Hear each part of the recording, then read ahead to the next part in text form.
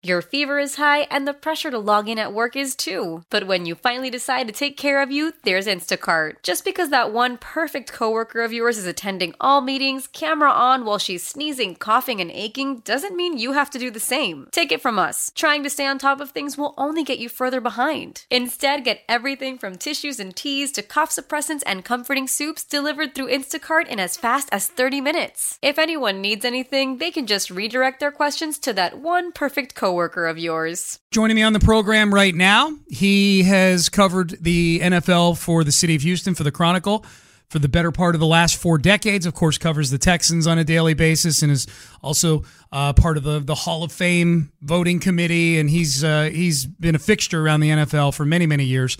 And he's kind enough to join me here on a Sunday evening on my program. John McClain of the Houston Chronicle joining me right now on the show. John, appreciate you making time on a Sunday evening. What was your reaction on Friday when you began to see all the tweets about Antonio Brown getting jerky about his helmet? I've thought, Sean, in covering the NFL for 43 years, I'd seen everything. And I've never seen, first of all, a player with the bottom of his feet like Antonio Brown. And I thought, okay, that's it from Antonio Brown. And next thing we know, you know, the helmet controversy, and it's if you continue to cover the NFL or just sports in general, something new is going to happen every day. And I have to say, the thing about Brown is one of the most preposterous controversies I've ever seen. So you brought it up, John. You've been covering the NFL for a long, long time.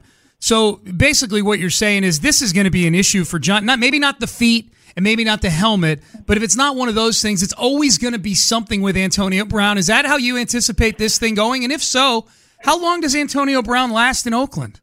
Well, I'm dating myself, but I know if you go back to Saturday Night Live, it's like Rosanna used to say, it's always something.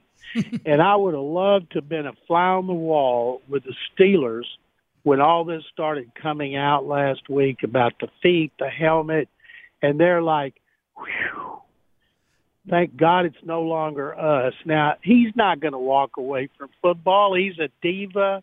He's got a big ego. He wants to play. He didn't get a big signing bonus, but he's got a monster base salary the next 2 years. So he'll come in. He's got John Gruden on his side, at least publicly.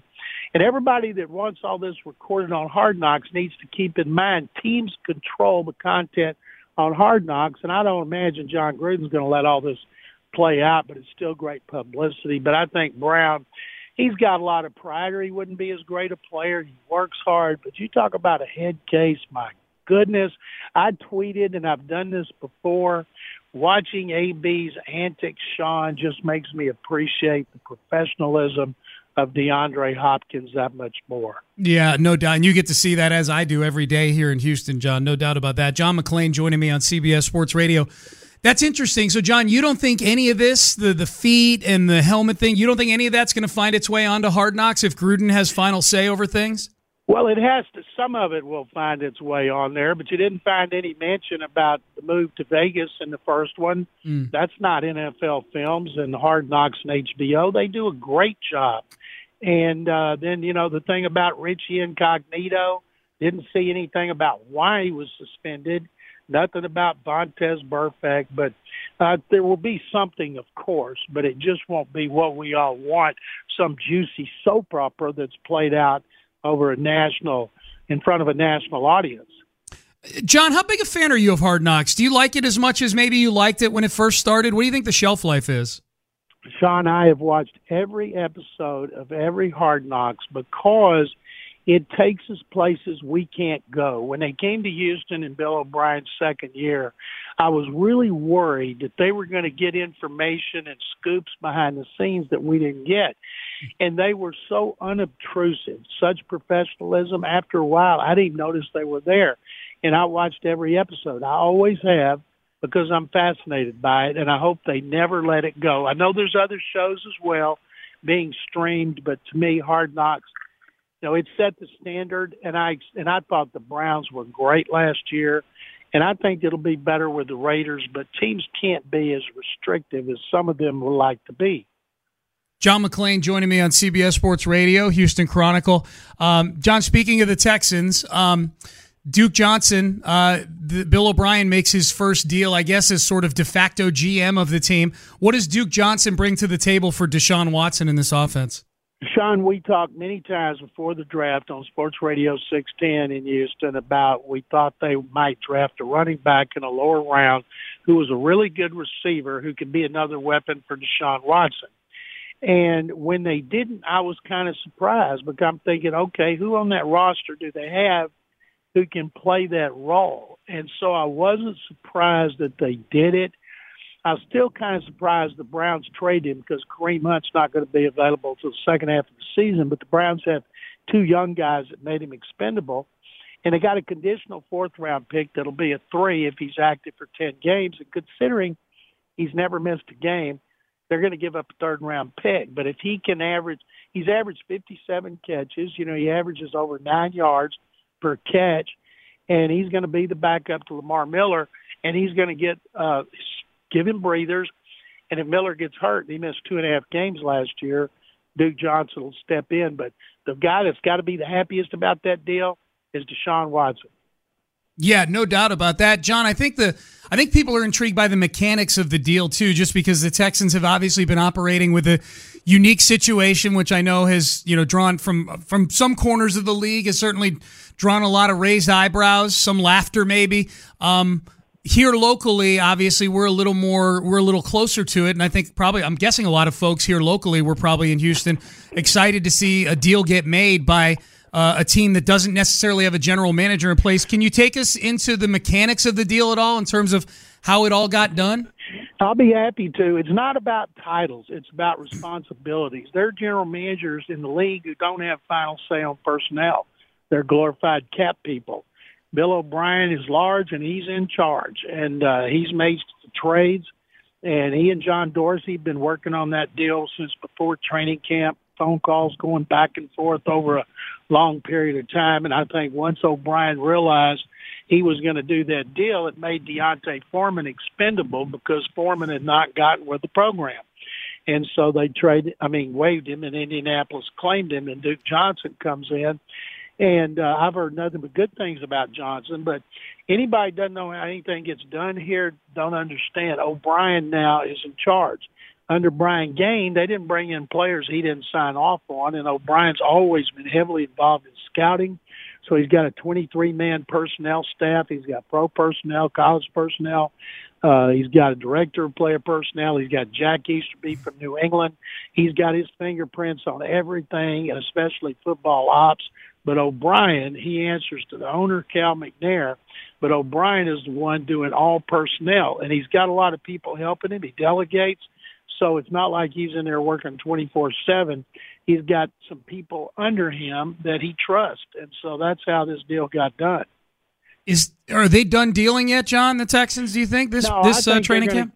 I think, and that's one of the things interesting when the head coach is in charge. Head coaches want to win now, most of them, where general managers are looking to the future. Now, if the Texans, once Brian Gaine got fired, Bill O'Brien could have had 40-something million in cap room. They could have gone out and signed some free agents, but they didn't. But I think that they're still looking to do deals. Wouldn't surprise me if they don't bring in another cornerback, and I think they're going to be aggressive about it. Offensive line going to be part of that? I don't know. There's not a lot of good offensive tackles that teams are going to let go out there. They got Matt Khalil, who struggled. Titus Howard plays tackle in practice, and he's number 1 at left guard. So he could slide out there. They could have Julian Davenport, last year's starter there. I don't see them bringing in a guy that's going to start. Trent Williams will not be coming to the Texans. John can read between the lines of what I'm asking. John McClain joining me on CBS Sports Radio. John, just shifting gears, we got a couple minutes left. Is Ezekiel Elliott in uniform for the Cowboys in Week 1? Yes, he is, because if he holds out, he's still going to owe 2 years on his contract. As it is, he's got 2 years left. If he doesn't report, he'll still have 2 years left. Plus, they get franchised in 2 years after that. So it's just life of the NFL. He's going to have to take the deal. And Jerry Jones has always been fair with his players, but I do not think he'll miss regular season games because not only is he going to lose a lot of money, it would hurt the team as well. And remember, Sean, what they say now, they can do it, say anything. Their agents can leak anything to the media. It doesn't mean squat till that first game when they show up to start getting their big game checks. John, among non-quarterbacks, where does Ezekiel Elliott stack up for you among most valuable players, non-quarterbacks? Well, he leads the league in rushing, but I'll say this.